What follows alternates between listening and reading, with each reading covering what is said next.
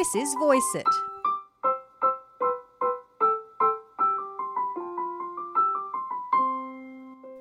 This podcast is all about showcasing talented people in the Clare Valley and the mid-north of South Australia who've built up businesses from scratch and have turned them into success stories. I'm Annabelle Homer. Cool gun, fast car. I was like, I could do vintage, and I mean, I just really partied. It was, so much money for a 20-year-old. I drank a lot of it. I'm not a great studier. I have trouble retaining information off a book. Obviously, fantastic pasho. Well, Nan loved a beer. Oh, no. But yeah, no, she tried it and she loved it. So, of course, her granddaughter made it. And if someone buys my wine, Mum beams with pride. She's almost like pointing at me like, she made it. My guest this week is the funniest person I have ever met. Big statement, I know, but truly I laugh so hard my chest hurts every time I chat to this woman. And I'm sure anyone who has met her would agree. Marnie Roberts is a winemaker in the Clare Valley in South Australia. As well as her quick wit and dry sense of humour, she makes beautiful wine and is making her mark in wine circles right across this state and over the border. She's originally from Mildura, growing up on a block with her parents and older brother Tony, where they grew citrus, dried fruit and wine grapes, and she hated every minute of it. All they did was work. Little did she know she would be as busy as a termite in a sawmill running her own successful wine enterprise 30 years later. She crossed the border and set up stumps in the Clare Valley back in 2008. 6 years later, she established her own label, Matriarch and Rogue, inspired by her dear old Nana. I sat down with Marnie in her shed on a cold, wintry day with the rain pounding on the roof, sharing a Subway salad and a bottle of her finest red. Marnie describes herself as a floater, never had a solid plan, and was never really overly ambitious either. She doesn't really sell herself very well, does she? But trust me, she is one talented lady. I wasn't ambitious, no. I think I found the thing that I could do that had the lowest TER, and that was to be a policewoman. So I could see you as a policewoman. Yeah, because I was like, yeah, cool, a gun, fast car. I was like, I could do that. And I filled out all the forms. And then in the physical, I had to, something about jumping a 6-foot wall. And I was like, nah, I don't want to do that. And then my mum at the time, she worked for Melanie Accommodation support program and some sexual assault units and stuff in Mildura. So she sort of said, as a policewoman, at that time, this is 20 plus years ago, you'll be put into, domestic violence and all the really hard things. And she goes, how would you handle that? Like, so she's giving me a bit of a psych session. And I said, I would probably shoot them. And if someone molested a child, I would shoot them. So she went, perhaps this isn't the path for you. So bless her cotton socks. So I was like, yeah, cool, fair enough.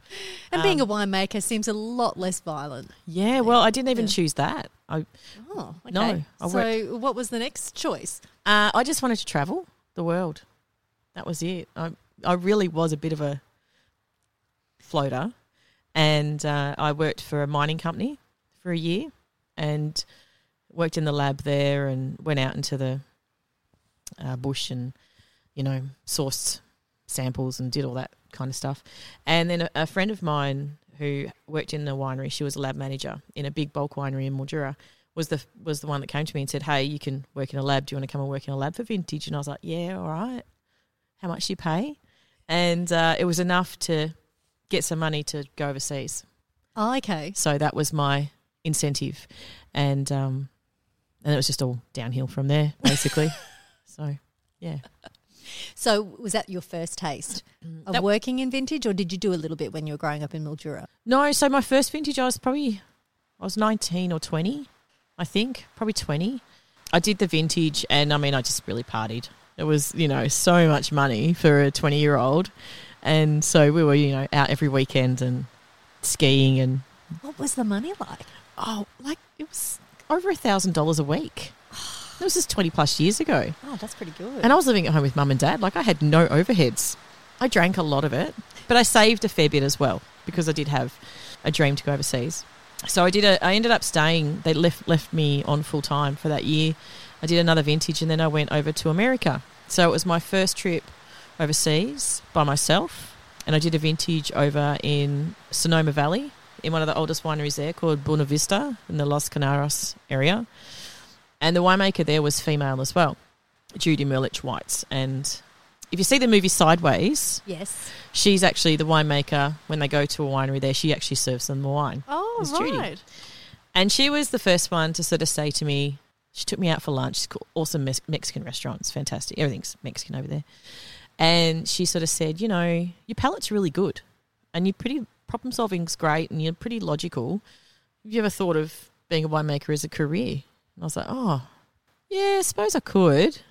And she was alluding to offering me a job as assistant winemaker. And I'm just like, yeah, but I've bought a Subaru wagon, $400, and I just want to drive up and down the west coast of America. And, you know, I've got to meet up with my friends. And I was so focused on traveling and just seeing the world that I didn't probably appreciate at the time what she was saying. Oh, so she didn't actually offer. No, she offered it to another girl, Nadine, who was from New Zealand, and she was well into it. And I think that was the better choice.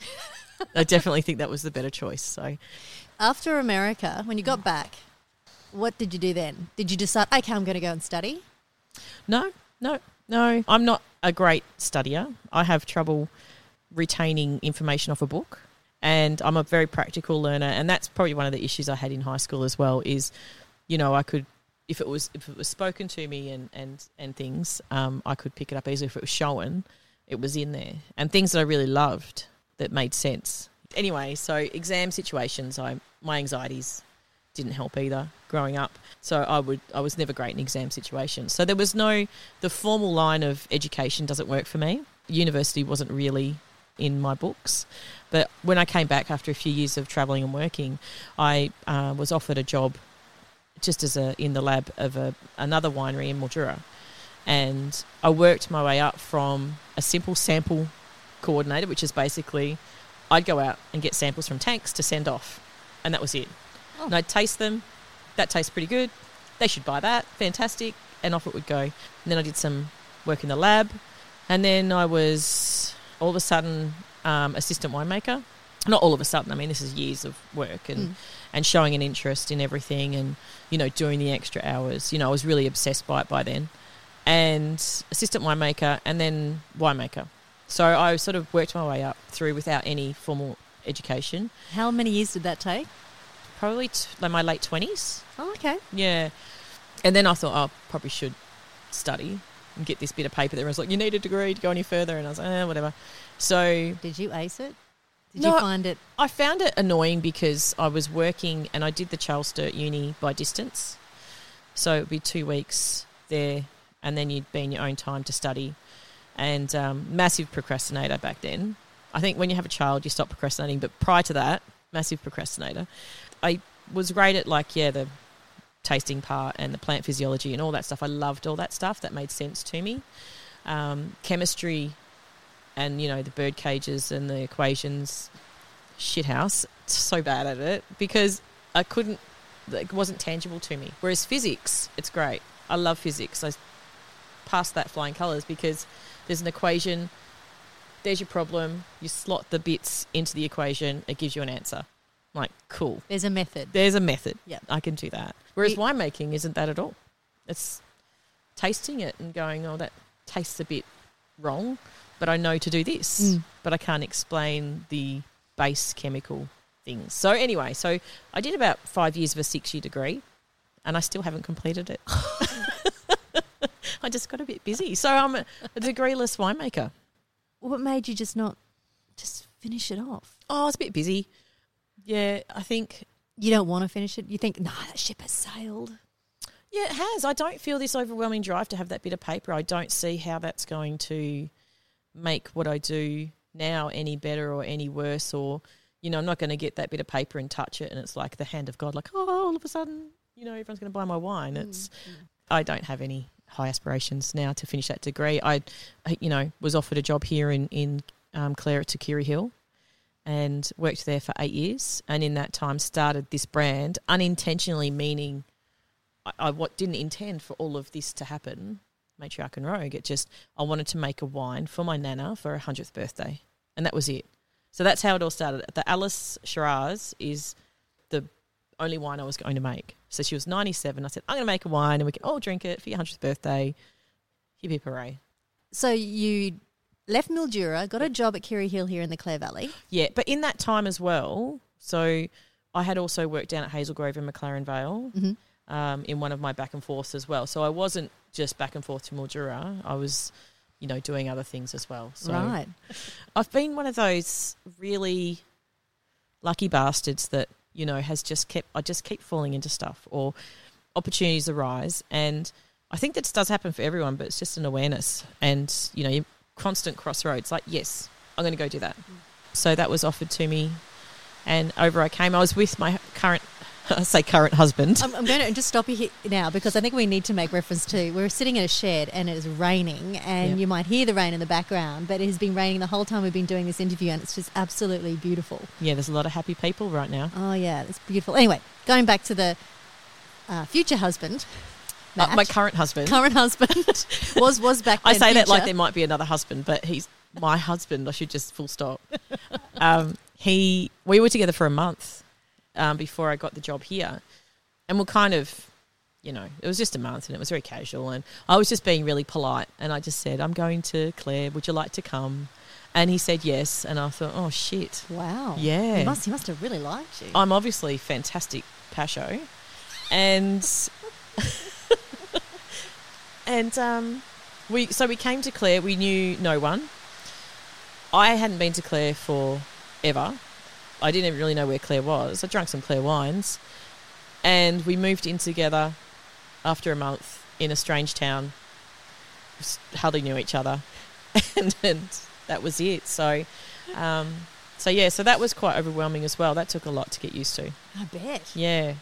And so how many years were you at Kirry Hill for? I was there for 8 years. 8 years. Yep. And when you decided to make this wine for your nana, yes, was that pretty much straight away when you first got to Clare and you were working on that at the same time you were at Kirry Hill? No. Okay, so when did that eventuate? I think we were at a family dinner over in Mildura and we're pretty... all good decisions are made with a few drinks. And I just, made a statement that I want to make a wine for you, Nan. I love you so much. I want a wine named Dallas. And she's like, "Oh, don't be silly. Don't waste your time on that." And I was like, "No, I think I should make a wine. Like, I've been doing this for a fair while now. I might make one myself." And that was a pretty snap decision. So I bought some fruit off the then CEO that's still there now. And that was it. Done. A couple of tons. Cool. Yep. And so what, you got hooked after that and decided to make one for the entire family, or how did well then the rest of it eventuate? Well, a few trucks came in that vintage, and there was some really nice Sangiovese and some really nice Tempranillo. And as it was getting crushed, I just siphoned off a ton or two, and rang the grower as it was coming in, and as I was already doing it, said, "Oh, would you mind if I bought a couple of tons?" Having already taken it out, and they were like, "Yeah, cool, no worries." I was like, "Oh, thank goodness." Phew.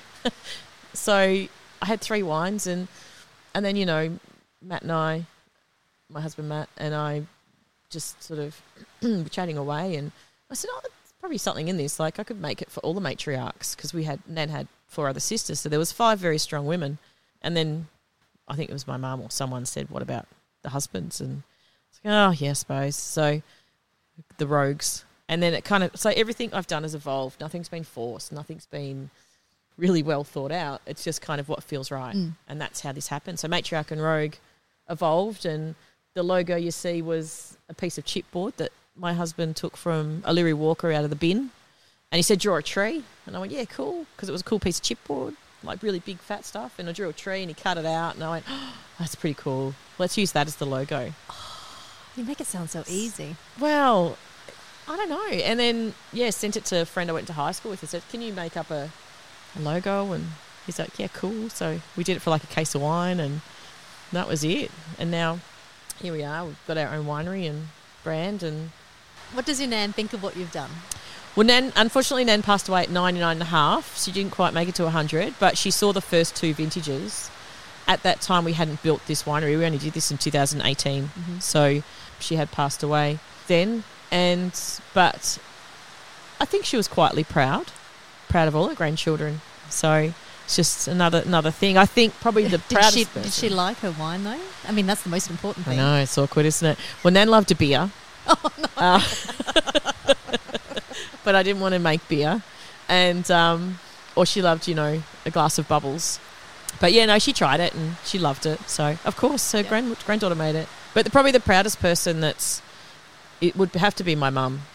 She's moved to Clare in the last couple of months from Mildura. Oh, wow. To be with, I won't say me, but with their grandson, Oscar. Because of COVID, they didn't see him for a year and I think it was the final decision.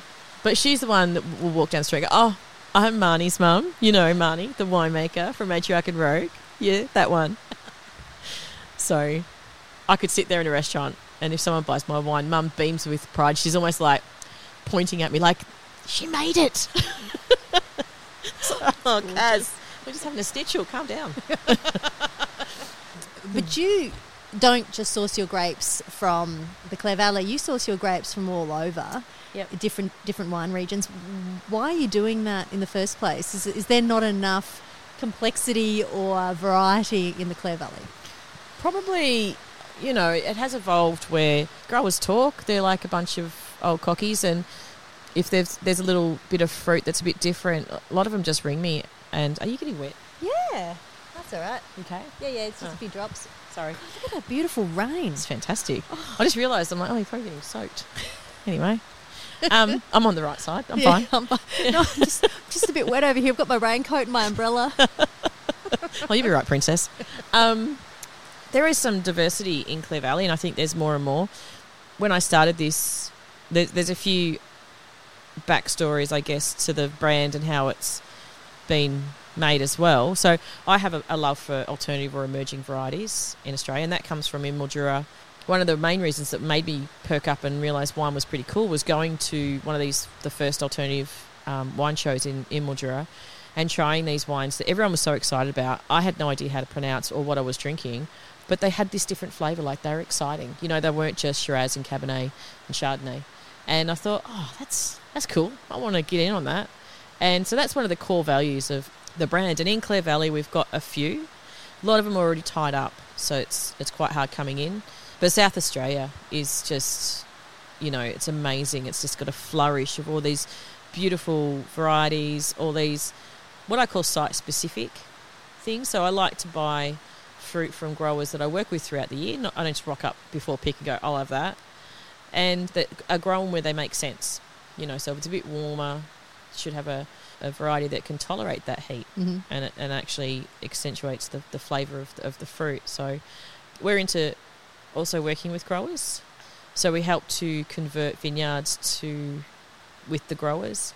The Fiano project is probably What do you mean work to convert? So convert them to grow different varieties in meaning? Yeah. So one of our growers here in Clare came and said, this Riesling we grow never ripens, it cooks, it's shit. And I was like, yeah, you're right. And they said, what do you think we should grow? So we actually investigated the site. I went out and looked, what's got commercial value as well. Like, what are they going to grow that they can sell for the next 10 years? We do that. And then so they grafted Riesling onto this Fiano, and I give them a 5-year contract. So they've got faith in they can sell all this fruit for the first 5 years of production. And it changes the face of Clare Valley a bit too. And, there's another Shiraz vineyard that I work with back at Skilly Ridge there, and it had been mothballed, and this couple weren't quite sure what to do, but it was dry grown, and I thought this has got real value for Clare Valley. I don't need Shiraz, I've got enough. But again, a 5-year contract, and just had faith that once they converted it, there would be another fantastic vineyard in Clare Valley as a resource. So that had its first real crop just this vintage gone, and they got 12 tonne off this one section, and it's magnificent. And so what variety was that? It's all Shiraz. All Shiraz. The whole vineyard. And I said keep it a Shiraz because it's dry grown and it's it's got history. Now we've got a bottle of wine here, and it's I'm probably not going to say it right as per usual, but Nero d'Avola. Yep. That's right. That'll do. No, what is it really? I say Nero d'Avola. Nero d'Avola. D'Avola, yeah. And that's Italian variety. Yes. How did you do your research to find out what would suit you? How do you know which direction to go in? I don't.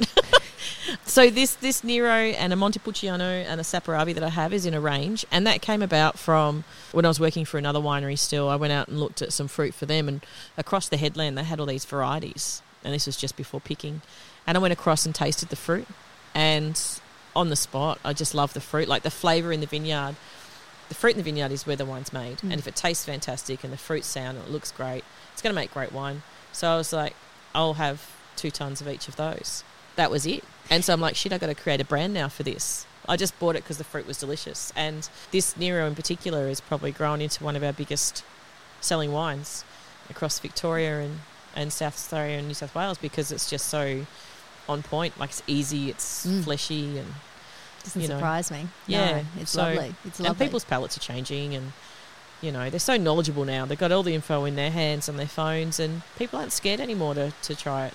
So your American winemaker, Judy, yep, was on point when she said you've got a great palate. The fact that you can go into a vineyard and you can taste these grapes and know straight away that is going to turn into a great wine. Yeah, a lot of my winemaking is done on, like, I'll walk the rows and taste the fruit and work out what to do. And I have this picture in my head, or this vision in my head, of what it'll look like in bottle. And I try and guide that along to that point, because then you've got the varietal characteristics. So there's no recipe. It's just accentuating what's in the vineyard. So Matriarch and Rogue, it's been operating for how long now? Since 2014 was our first vintage. 7 years. Yep. Out of those 7 years, what has been the toughest year? Every year from that year. Because I have issues saying no. My husband and a friend bought me a button that just says no, and I've been encouraged to press it. But I get excited, and I think this year's tough because I've gone from 35 tonnes to 93 tonnes this year. I've bought tanks. We now have a fairly established winery and brand, and now I feel like I have responsibilities. You've got a real job. I've got to I've really got to have a proper go. I've got to sell stuff. But we've been pretty clever, I guess, in a way, because most of the stuff that you see around here we own. It's all grown sustainably. We don't have a massive debt. And I think that gives me a bit of freedom. It gives me weight off my shoulders. And, there's a couple of reasons why growers give us fruit as well, is because we can pay our bills. And, we're not, hopefully, massive dickheads to deal with. And I think that's really important. Like, when you're dealing with people that grow things from, real earthy people, farmers or whatever, they're, at the end of the day, they just want to sell their product and not deal with crap. And get paid for it. Exactly. So and love what they do. Yeah, and someone that really appreciates what they do as well. So I a lot of my stuff's single vineyard, so I'll take the wines once they're bottled to the growers and give them a 6-pack if I remember. Most of the time I try and remember. Or I encourage them to come to the winery. Come and try it. Come and have a look at it. Out of the whole process of winemaking, what's the one thing that you just can't stand about it? Yeah, I get really annoyed having to do... I've got a bookkeeper, thank God. But the whole, that trail, the actual growing up business part of it, and the cleaning. God, we clean a lot. Because, it's a food product, and I just feel like half the time I'm cleaning. In saying that, I'm in a winery that we own in a sort of church environment where I can just do my own thing at my own pace. I saw a photo of you where you're bathing in a tank or a barrel of grapes. Yeah. I thought it was pretty cool. Yeah. And I thought, are they your grapes? No. That's really bad. Whose grapes were they? And not telling. Which one? Not telling. We did have, our undergarments on. So it wasn't terrible. But that was fermenting like crazy. And so the CO2 that was being released out of that, when we got in, we actually couldn't breathe.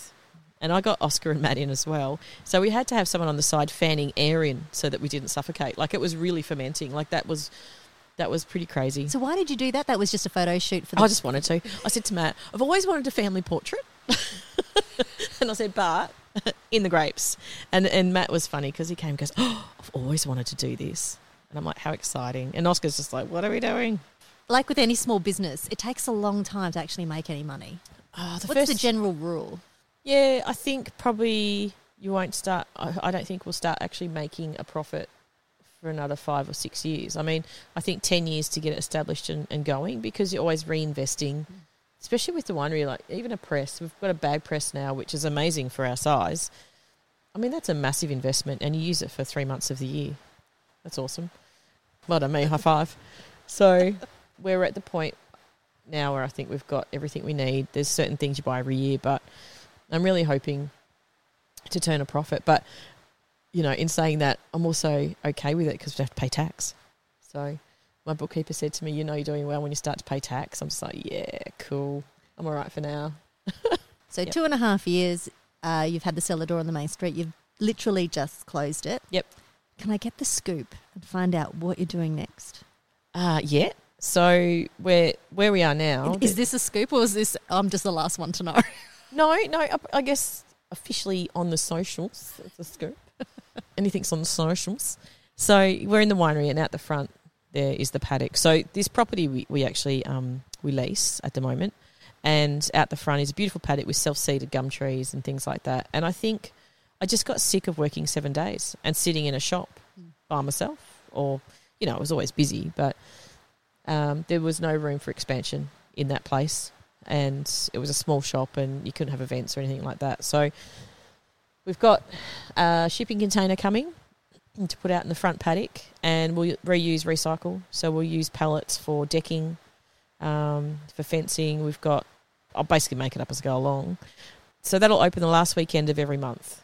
So it's a more event-based, like a mini gourmet, but every month. That's fantastic. And it's family-friendly. Like, you know, Matt can come and Oscar and people's families, and you can bring your dogs as long as they pick up the poop.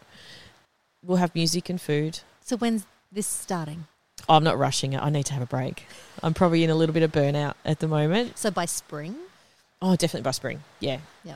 I said the last weekend of July, and Matt just looked at me and I went, August?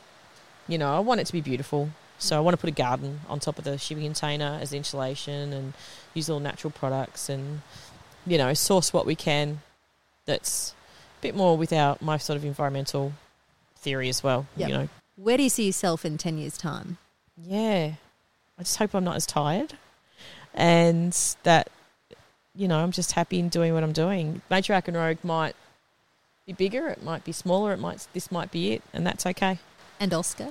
What does he think of what Mum does, Mum and Dad? Oh, look, I think we're instilling a really good work ethic into Oscar and a sense of humour, definitely, and just doing what he wants. There's no pressure at all to be a part of this. You know, there's no, you must be a winemaker and take this over. This is my dream. We just really try and push that if you want your dreams, that's great, but you have to work for them. So I hope Oscar grows up going, yeah, had a pretty cool childhood. Mum chucked me in some fermenting grapes and nearly died and, you know, all that fun stuff. Well, I better go. Can I take the wine with me? Yeah. Yeah. Of course you can, you scab. Marnie Roberts, an absolute legend, funny woman and a talented winemaker, a great human in general. Thank you for listening, and if you enjoyed Marnie's story or any of the other Voice It episodes, please share with your friends, and if you've got a spare moment, I would love a rating or a review. To keep up to date with the episodes on the Voice It podcast, follow on Apple and Spotify or any of the socials. And if you're wondering what Voice It is all about, head to my website, voiceit.me. Catch you soon, where you'll get to meet another talented small business owner making their mark in regional South Australia.